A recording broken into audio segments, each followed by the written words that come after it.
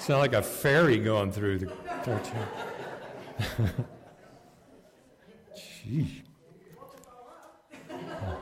I'm going to talk about the rapture and the voice of an archangel. So, in about 1985, a guy wrote a book called 88 Reasons Jesus is Coming in 1988. He was a very smart man. You say, well, like, how smart? Like rocket scientist smart? Yeah, he was a rocket scientist from NASA. And he had mathematically figured out that Jesus was coming on the Feast of Trumpets, 1988, which is September 12th, I think, that year. And there was a new Christian who'd bought the book. You say, well, who'd buy the book? Because the Bible says nobody knows the day of the hour, right? Well, the book sold 3.5 to 4 million copies. And there was this young Christian who wrote a review of the book.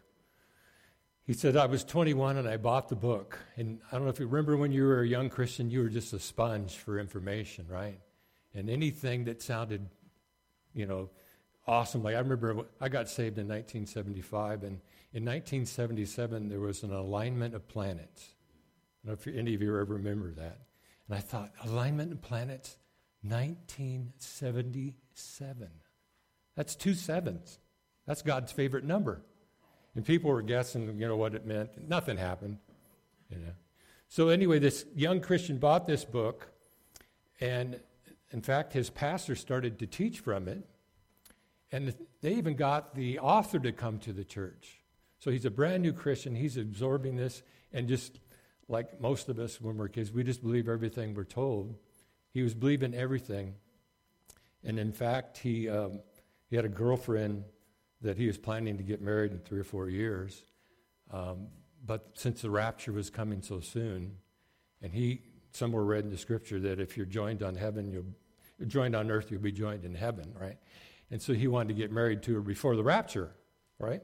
So he rushed the marriage, got married to her, and they were so excited about September 12th, and it came, and as you could probably guess, it went. And he said that the church almost fell apart. And then he saw the turmoil in the church, and he left the church.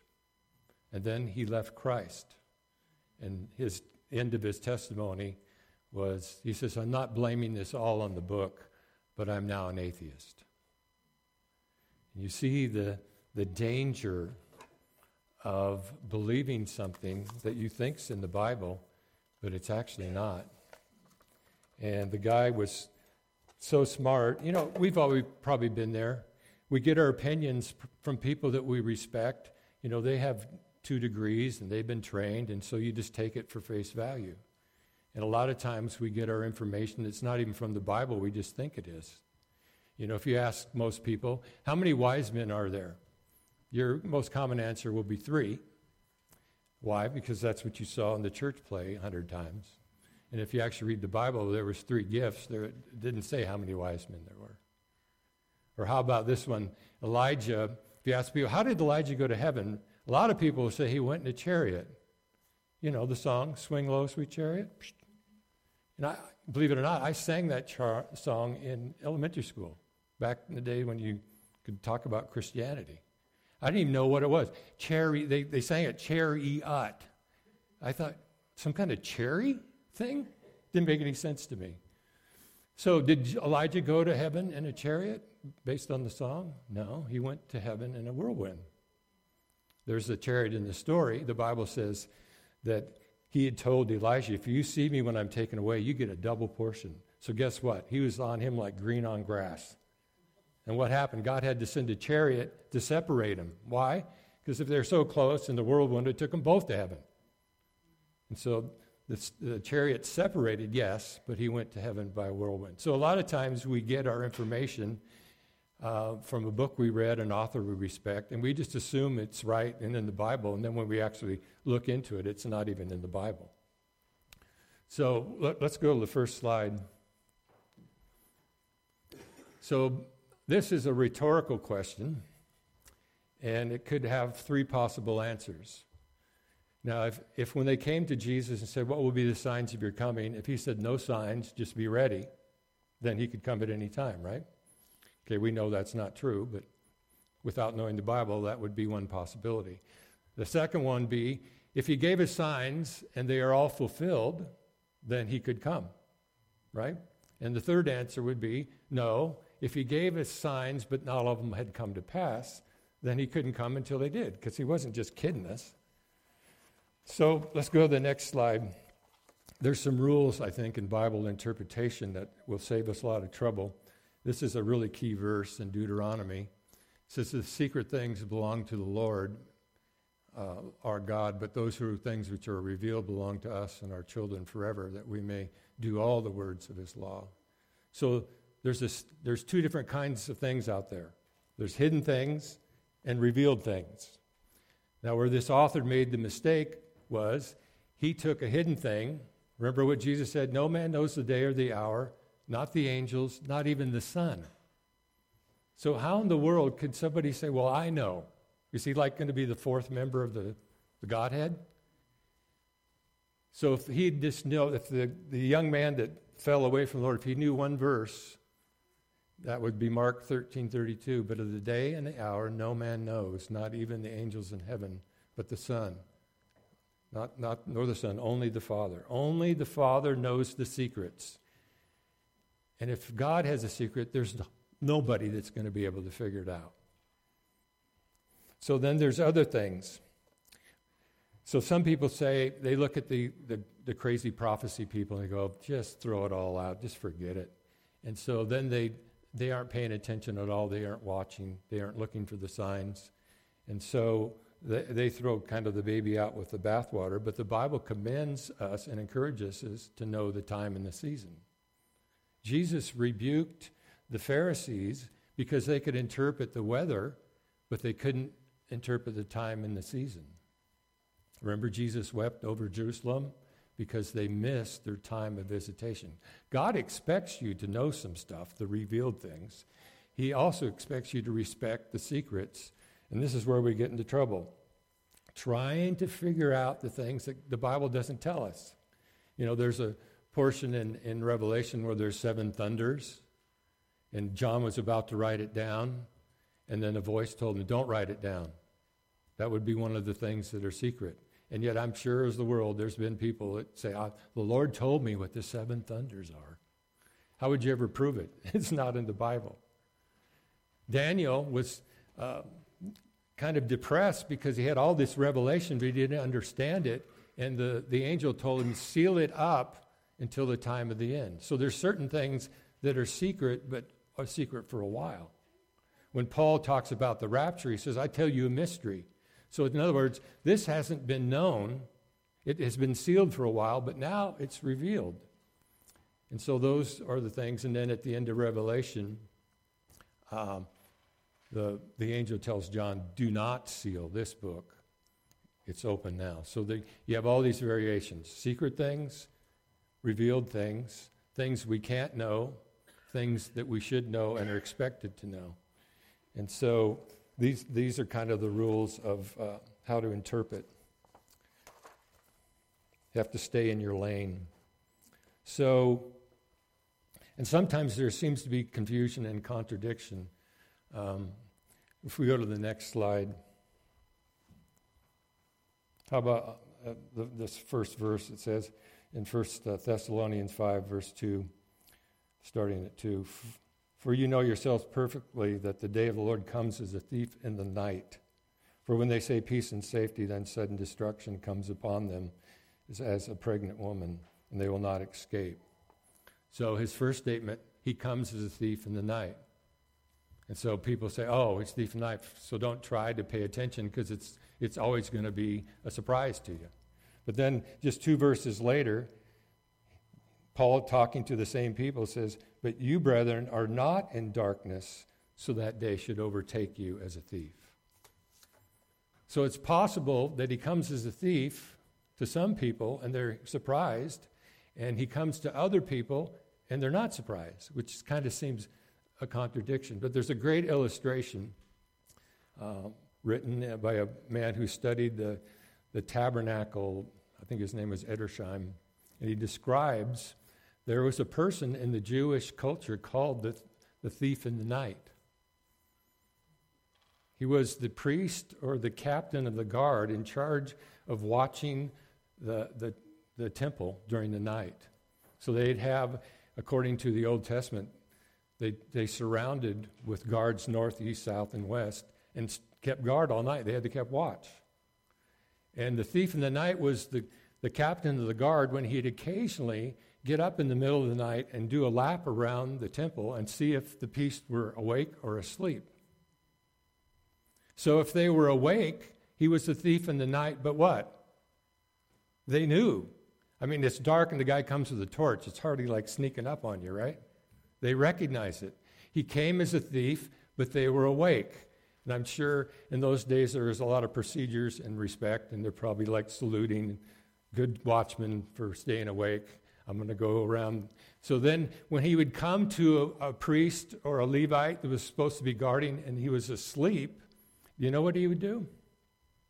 He would take his torch and light the guy's clothes on fire. That would wake you up, wouldn't it?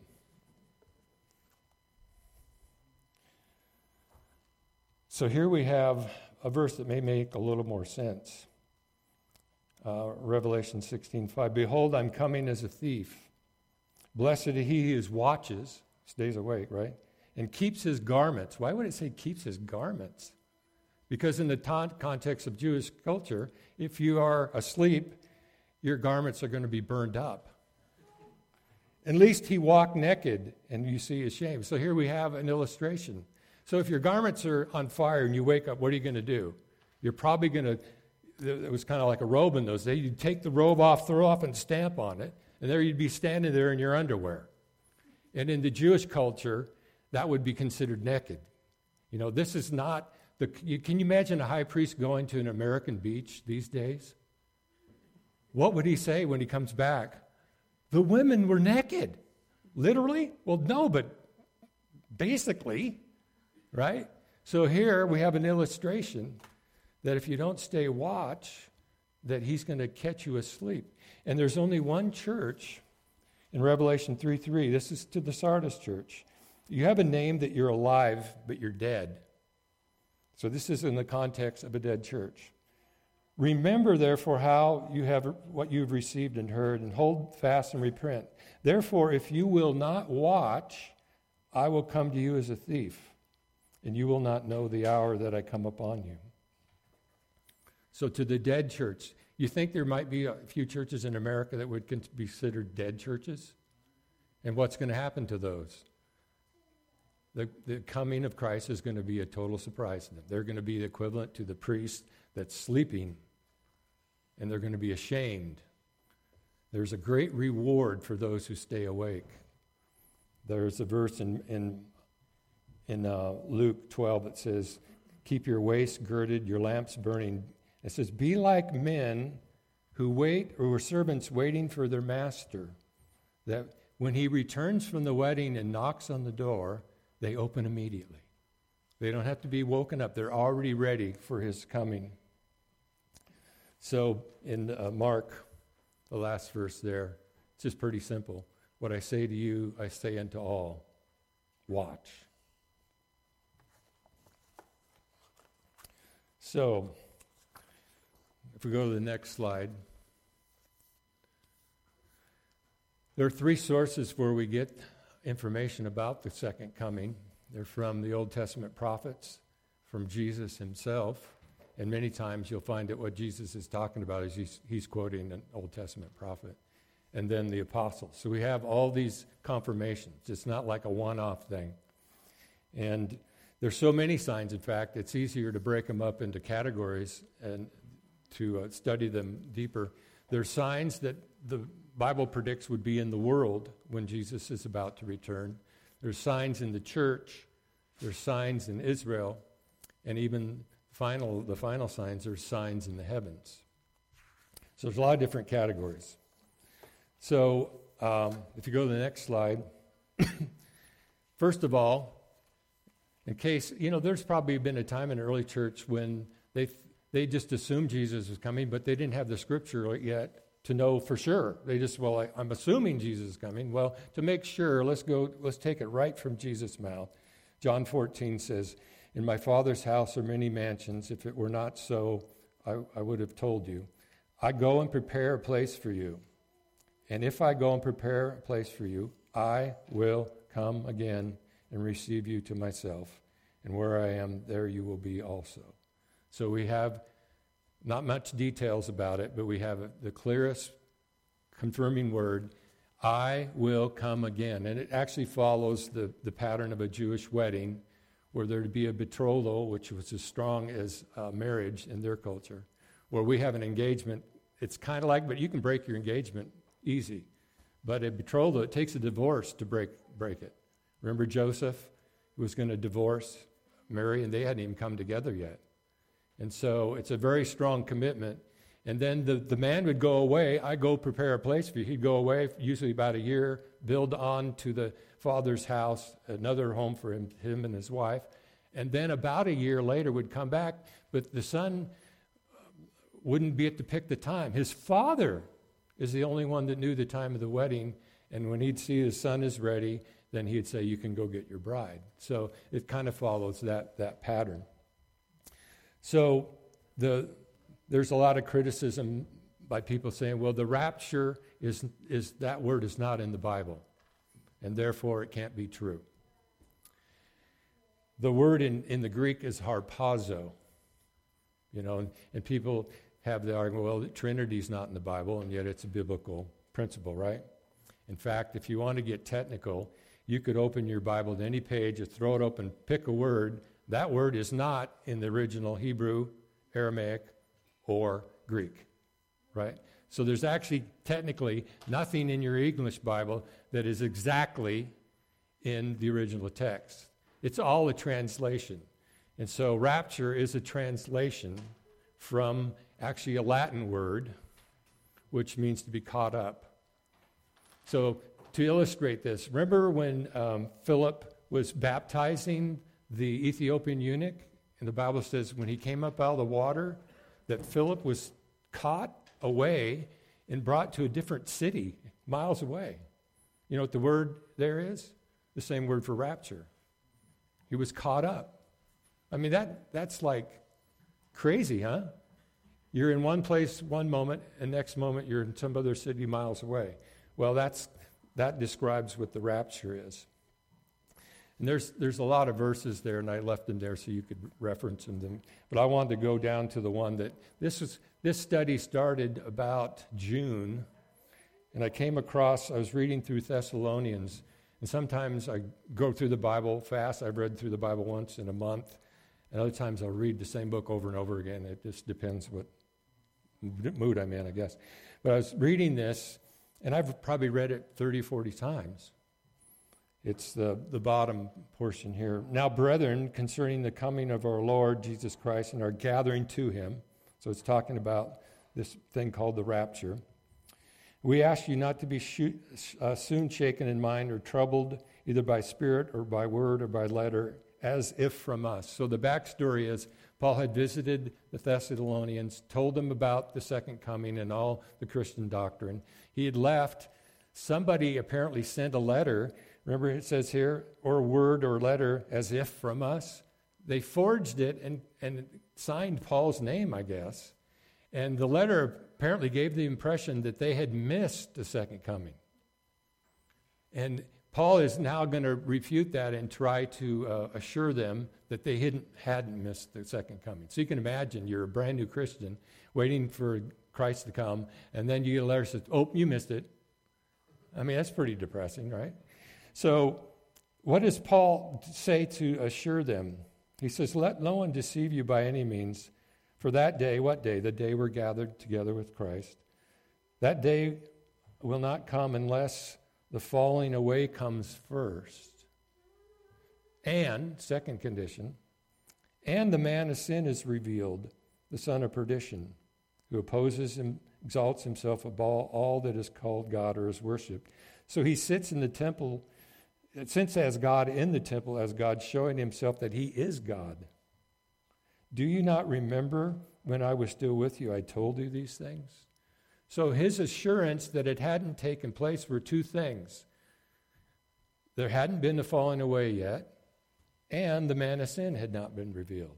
And until you see that, it won't happen. The second coming won't happen. And I've always been taught that Jesus could come at any time. And here's Paul saying, no, he can't come.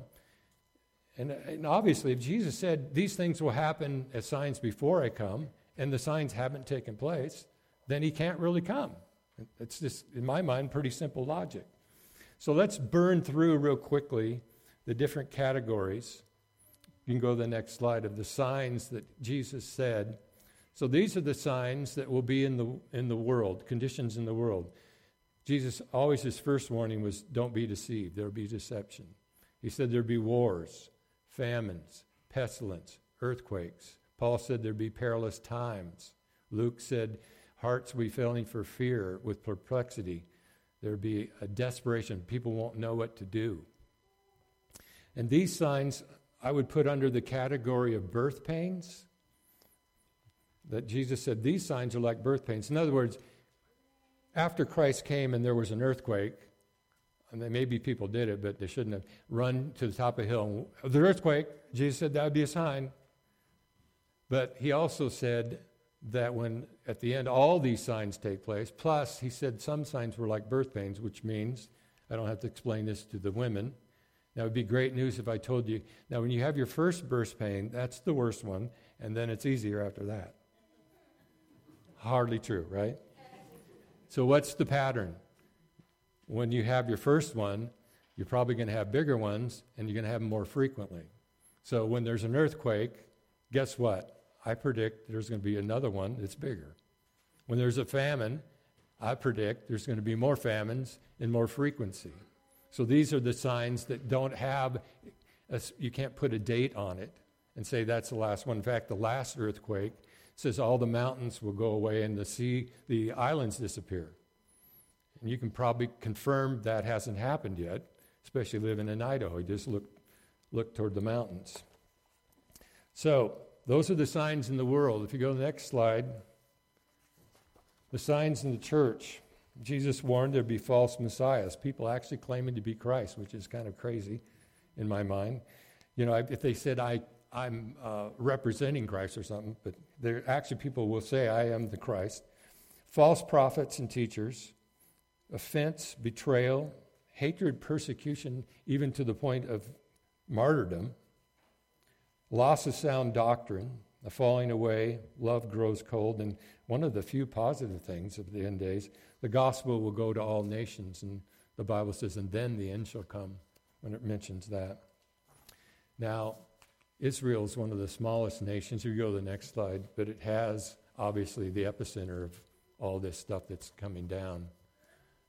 And these are some of the signs that are not like birth pains, because most of them have such a big event that you'll be able to put a day or an hour when they happen. Well, you know, when the Antichrist shows up, and the Bible says he comes with a 7-year covenant, I'm sure there'll be a national news that day. The covenant was signed, right? It happened on this day. There's an abomination of desolation, huge event. We don't know the details of it, but it's a huge event. And Jesus quoted Daniel's 70th week, which is a 7-year period. There has to be, at the end of time, a 7-year period when God is wrapping everything up. There'll be a time of Jacob's trouble, Jeremiah talks about. And most people believe that is the last half of the 7 years after the abomination. Jesus said, flee, because this will be such trouble in the world that unless God cut the time short, no flesh will be saved.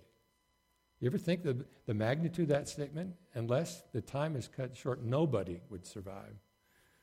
Malachi says, I'll send Elijah before the coming of the Lord. A lot of people believe that of the two witnesses, one will definitely be Elijah. Only time will tell. The temple will have to be rebuilt. The end of the world, that the Bible says all nations will be gathered together against Jerusalem. So if you go to the UN, guess which country has the most controversy and things against it? Israel. You think, well, is there anything more controversial in Israel? Yeah, a city. Which city is that? Jerusalem. See how we're getting smaller? Is there anything more controversial than Jerusalem? Isn't that impossible? No, the Temple Mount. A few acres on the Temple Mount. The Jews can walk freely through most of the city, including the Arab part, not a problem. But if the Jews show up on the Temple Mount, I've been there on Easter when some Jews went on the Temple Mount, and as we were leaving, we were on top of the Mount of Olives at the hotel there, the International Hotel, and as the cars were leaving, the Arabs were stoning. If they had, you could tell the Arabs have blue license plate, the Jews have yellow, and so if it was a yellow license plate, they would get stoned. And if it was a blue, you got passed. And we were just about to leave because we had service that morning up there. And cars started coming back, all the windows bashed out, and people bleeding. If you ever seen, I have 50 stitches in my head because I kept getting my head, but it bleeds like crazy. I remember one time I was trying to keep up with my dad around the corner, and they just put new gravel on the road. Full speed, man. And I like 8 stitches in my head, but it was just like bleeding crazy because wounds in the head. I remember one time I was picking up a ball at school in these inside protected area, and they have these big, heavy metal doors, right? And I was reaching down to get the ball, and the girl came running out full speed and hit the door against my head, knocked me down. And she said, "Are you all right?" I go, and it was just total blood. She says, "I don't think so." So they came back all bloodied. So the Temple Mount, this is the epicenter. And this is where the abomination of desolation is going to take place. This is where all nations are going to be gathered together against it. And this is where the signs actually probably have many of the dates that we'll have. It won't be like incremental. It's not like once a week the Antichrist is going to the temple and declare himself God. There's going to be one event in a time. So if we can go to the next slide. The last wave is the signs in heaven. These are probably the last, obviously incredibly significant. Just very simply, the sun's going to go dark. The moon, one prophet said the moon we turn to blood, another prophet said it would go dark. You remember in 2014 and 15, we had a series of what they call blood moons? So that side has already been, that could be God saying, okay, the time is not yet, but if you're paying attention, you'd say that's a sign that has to happen, and that sign has happened. Has the sun gone dark? I think we would notice, right? That would be something. Can you imagine waking up at 10 o'clock and it's still dark? And sometimes my power goes out and all the clocks go off, You'd probably think, oh, it's not really 10 o'clock, my clock's reset. And then you look at the other clocks that aren't run on electricity, you go, well, no, it's 10 o'clock. 10 o'clock and it's dark? So I think we'll notice when that sign takes place.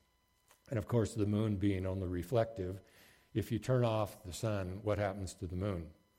It can't reflect light that doesn't exist on it, right? So these are obvious signs, and they're as you'll see, Jesus quoted it in Matthew, Joel quoted it in his book, and then Isaiah mentioned it too.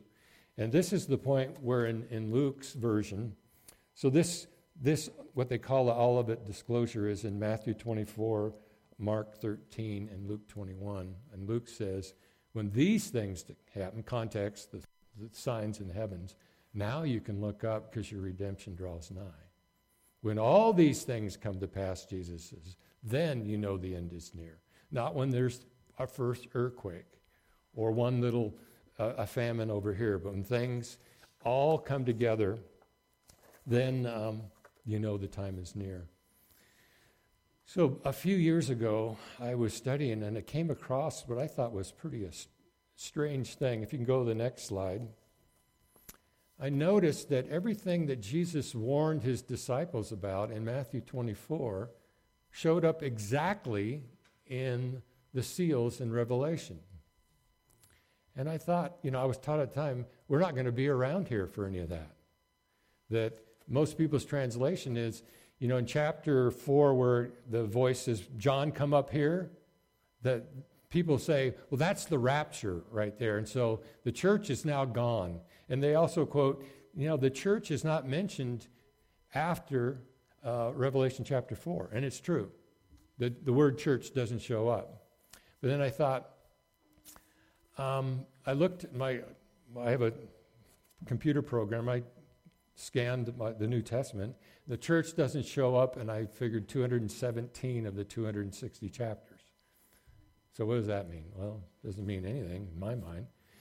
So the church doesn't show up. And then I started thinking, I read every introduction to the epistles, Galatians, to the church at Galatia, right? But then there's over half the epistles are not addressed to the church, to the saints, to the believers, to those scattered abroad. And so to isolate, the only way God can address the church is an error. Because most of the time he addresses it as the saints. And in the rest of the book of Revelation, guess what? The saints are mentioned. The believers are mentioned. The overcomers are mentioned. So I think it's not a good argument. So you'll look real quick. He said, let no man deceive you. And who shows up? A white horse.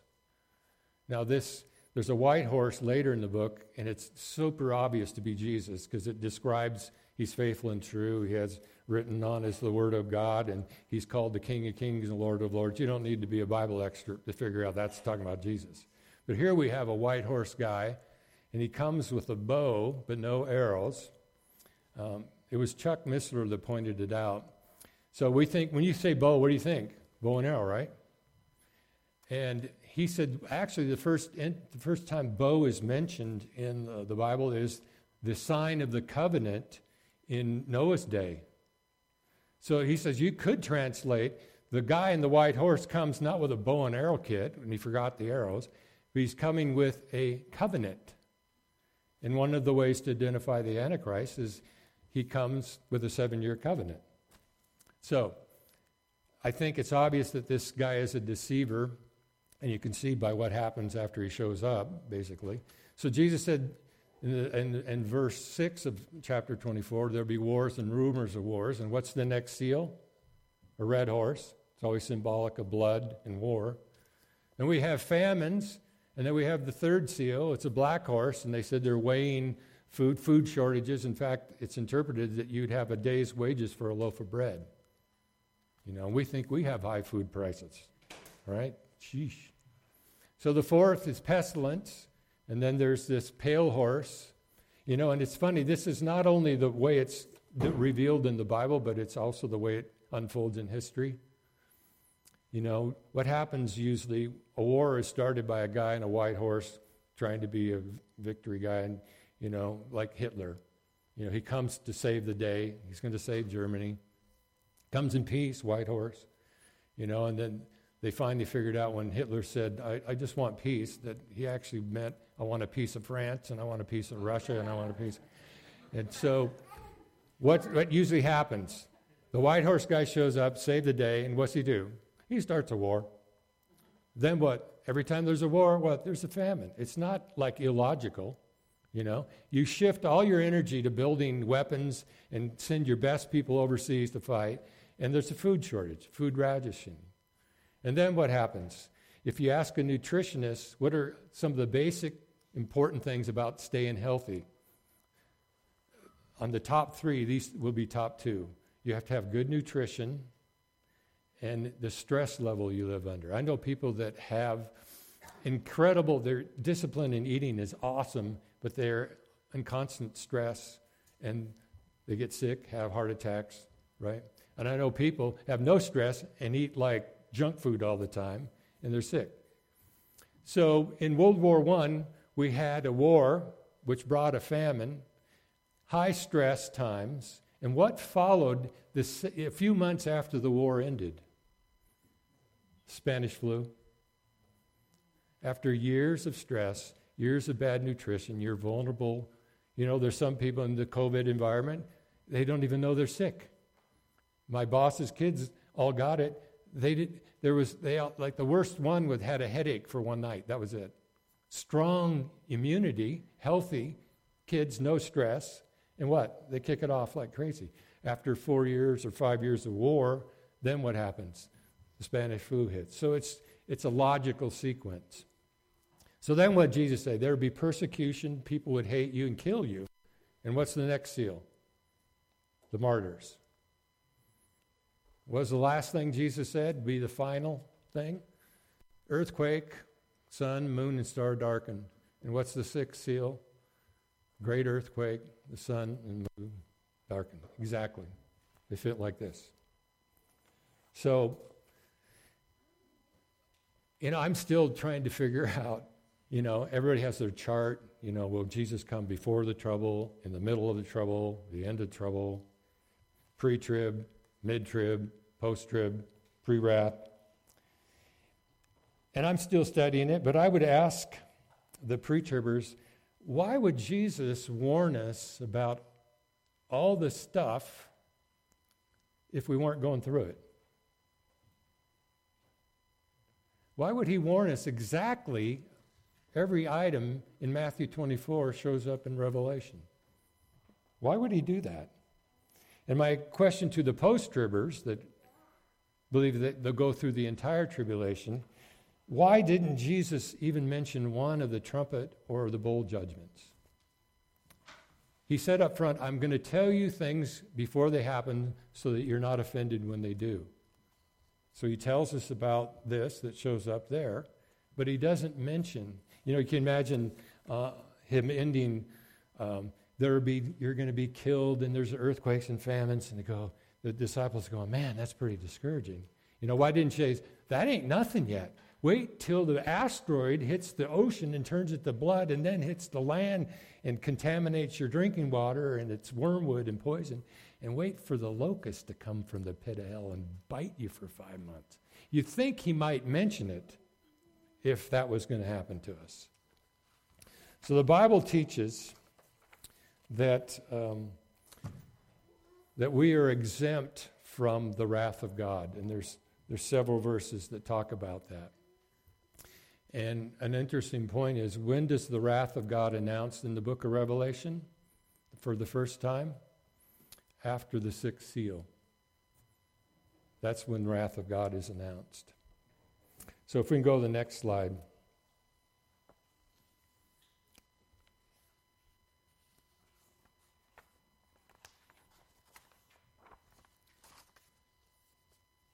So these are the verses about that we're exempt from the wrath of God.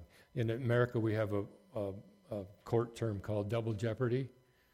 You can't be tried twice for the same crime, right? So it would be unjust. If Jesus really absorbed the wrath of God for us, died for our sin, it would be unjust for God to turn around and then punish us for it. Because either it worked when Jesus did it for us or it didn't. And it did. So we are not appointed unto wrath. We will be saved from the wrath through him. Jesus, who delivers us from the wrath to come. And it's in Revelation 16, right after the sixth seal, that this is declared. The people cry out, fall on us and hide us from the face of him who sits on the throne and from the wrath of the Lamb. For great is his day, the great day of his wrath is come, and who can stand? So if we can go to the next slide. So if I was to tell you I want you to teach John 16, you would have to stay only in John 16, you'd have a real problem. So there's two things about the Bible. The Bible is totally inspired by God. And the second point I like to make is the chapter breaks are not inspired by God. So if you were going to try to teach John, it enters up, it says, these things have I said to you to keep you from falling away. Another translation uses the word offended, and the third translation stumbled. Falling away, offended, stumbled. So it's a huge issue, right? And it says, these things I've said to you that you don't do it. Wouldn't you want to know what those things are? It'd be impossible to teach without it. So the Bible chapters aren't inspired by God. And so if you go back to John 15, it talks about I'm the vine, true vine, you're the branches, so on. And then the last 10 verses, it shifts totally subject, where actually John 16 should start, in my opinion. And Jesus, what is he warning about that could cause people to stumble? He's talking about persecution. He's warning them up front. He's saying, if they persecute the master, what do you think will happen to the servant? If the world hates me, do you think it might want to hate you? And he's warning them about, and it's kind of hard to understand because he said they hated him without cause. I think one of the most frustrating things about being persecuted is there's no real reason for them to do it, you know?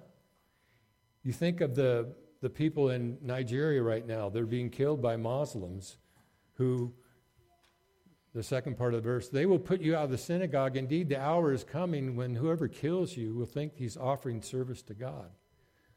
Those jihadists kill Christians and think they're getting brownie points with God.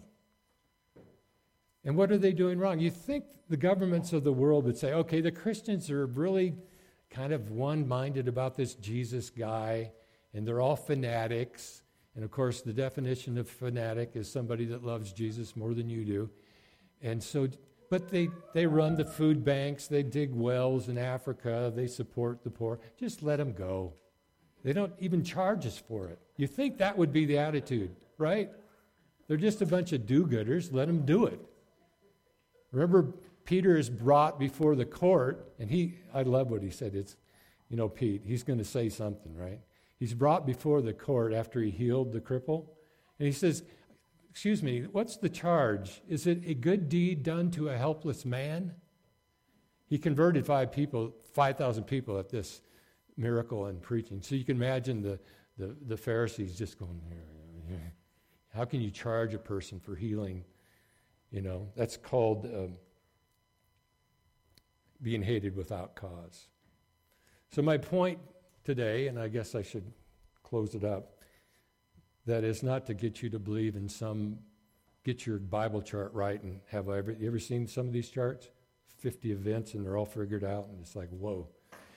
I don't think you can come down to there's verses that indicate, obviously, or people wouldn't have different beliefs. There's verses that indicate that we get to go before the trouble, middle of trouble, after the trouble. And I'm not here to tell you should believe one thing. I'm just trying to get you to be aware of being alert and watchful, and be careful that you're not believing something because, a lot of people get their, believe it or not, their end-time theology from the Left Behind series. There's 70 million books read, and there are probably twice that many people that read it. And it's a fiction book, right? You can't get your theology from a fiction book. We have to believe, I'll put it this way. When I lived in Seattle, one day I was in Fred Meyer, and I thought, this is an earthquake zone. I'm going to buy some water jugs, and I ordered some long-term food. And I had like 5 gallons for everybody in the house and food. And it didn't cost me anything, basically. It was so easy. I was already shopping, I just bought it, right? It was easy to be prepared before the trouble came. The earthquake never came. I brought the water jugs to Idaho. But how much trouble would it have been if I waited till after the earthquake to try to get prepared? Probably impossible. Probably the store is either sold out or they're not even functioning because there's no electricity. And if somebody else had water, they go, I need this for my family. And if they had extra, you better believe they were going to charge, right? So it'd be either impossible to prepare after the fact or very, very costly. And so what I want to admonish us today is about watching and being prepared and studying the Scripture. Go back through the Scripture and see, am I believing what I've been told by my favorite preacher, my favorite books, or am I believing what's in the Bible? Remember how I opened the story. The young believer was told that the rapture was going to come at a certain time, and it ruined his faith when it didn't. Not every Chinese person, not every American missionary, but American missionaries, some of them were telling the Chinese, don't worry about the commies. The rapture's going to come before they show up. Is that the case? No. Has the rapture saved the people in Nigeria that are being killed, or the people in the Middle East right now who are suffering? No. So there's two things, I'll close, that can cause people to fall away. One, persecution. And the Western church has mostly been free of that. We don't know. Are we ready to stand? Two is bad theology. So the Chinese were told the rapture will save you, but it didn't happen. What if most Americans thinking, well, we're going to be out of here before it gets really bad, but what if it doesn't happen? What if we're here when some of these things start? And I believe the tribulation is so bad that it could get super bad before the tribulation, and you probably think you're in the tribulation. Are you ready for that? Are you going to be stumbling over your belief? And this is the thing that we all face. We all face in some point in our life something that God does or allows in our life, and we don't like it. We didn't expect it. And it's usually a big one. When I first got saved, the girlfriend I was dating, she dumped me for another guy. And I was in like Flynn with her parents too, because I got saved, and they were so thrilled that she was finally dating a Christian. And anyway, she dumped me. 2 months later, my dad came down with cancer, 49 years old. 2 months later, he died. And it was the hardest time of my life. I had to quit going to college and get a job to support. I was the oldest of 5 kids still at home. And the devil rode me like a mule. And he had some really good arguments, and we all go through these things to test our faith. And my sister had a child that's 18 months old, died on Christmas Day. Those kind of things, they either make you strong or they destroy you. And if she was preached the prosperity gospel, she would have not made it.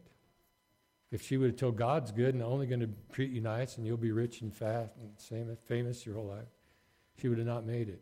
She would have but she had faith in God. She made it through, and now she's stronger than ever. And people that look at her that went through that say, I couldn't have gone through that. And she says, I know you couldn't. You didn't have the grace to go through it. God gave me the grace to go through it. So,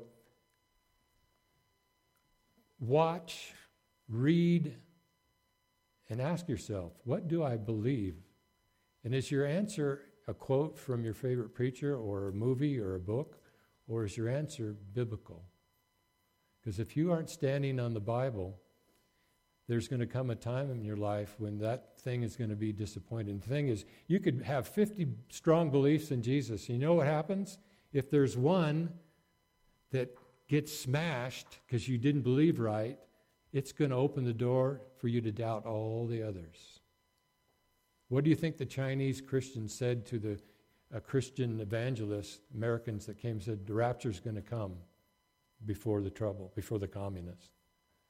They probably went and says, well, if you're wrong about that, were you also wrong about who Jesus is and salvation and going to heaven and eternal life? It brings doubt over everything. So we have to guard ourselves. We have to be sure that what we're believing is in the Bible and that we can stand. So, like I said, it's better to be prepared for going through trouble and not have to go through it. If I wouldn't mind flying to the air today and having you say, Matt, I think you're wrong. We do get out of the trouble. And I go, I've never been so happy to be wrong in all my life. But what if it's not? And this is what the early disciples went through. Remember? Jesus told them once about standing on 12 thrones and ruling over all Israel. They hooked onto that like green on grass. He talked about the cross multiple times, and they just kind of oblivious to it. They thought when Jesus was coming to Jerusalem that he was going to set up the kingdom. They're going to rule. This is going to be awesome.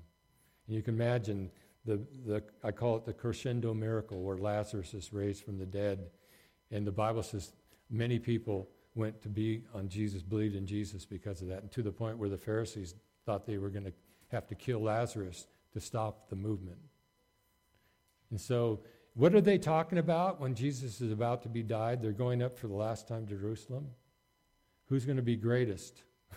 Who's going to get the throne on the right and the left? In fact, we know the story where James and John sent their mother to ask for the throne on the right and left. I imagine the disciples were pretty upset and said, "Oh, God, that ain't fair to send Mama." And then he said, "I also have a second complaint. Why didn't I think of that first? To send my mama." So the Palm Sunday, the triumphal entry, what does it look like that's going to happen? The whole world's gone after him. Heroes welcome. They're probably thinking, "See, I knew the good stuff was going to happen. We're going to sit on thrones probably in a few days." But what happened? 4 days later, crucify him.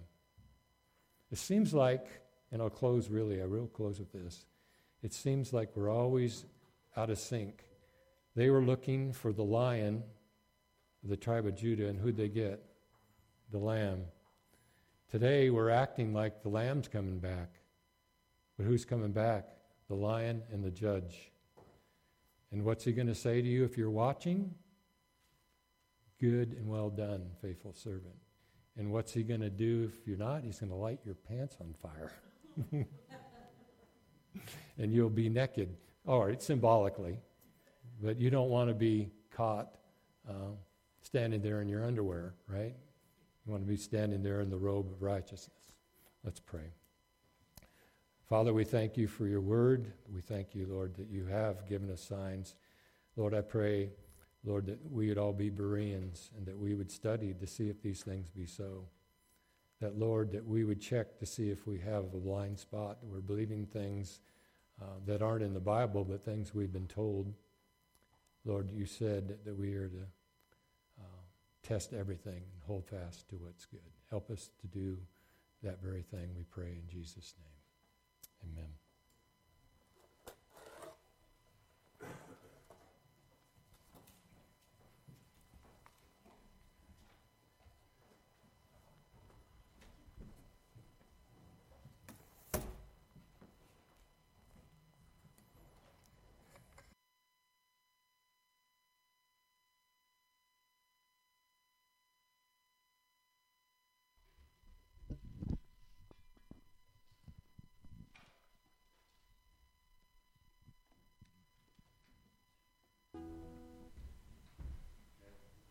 Real short here. I know that I'm probably giving new meaning to preaching the everlasting gospel. I had 39 pages of notes, by the way, and you got 12. So you could think I could have kept you here all day. But I'll just say this. What I say unto you, I say unto all. Watch. Have a good week.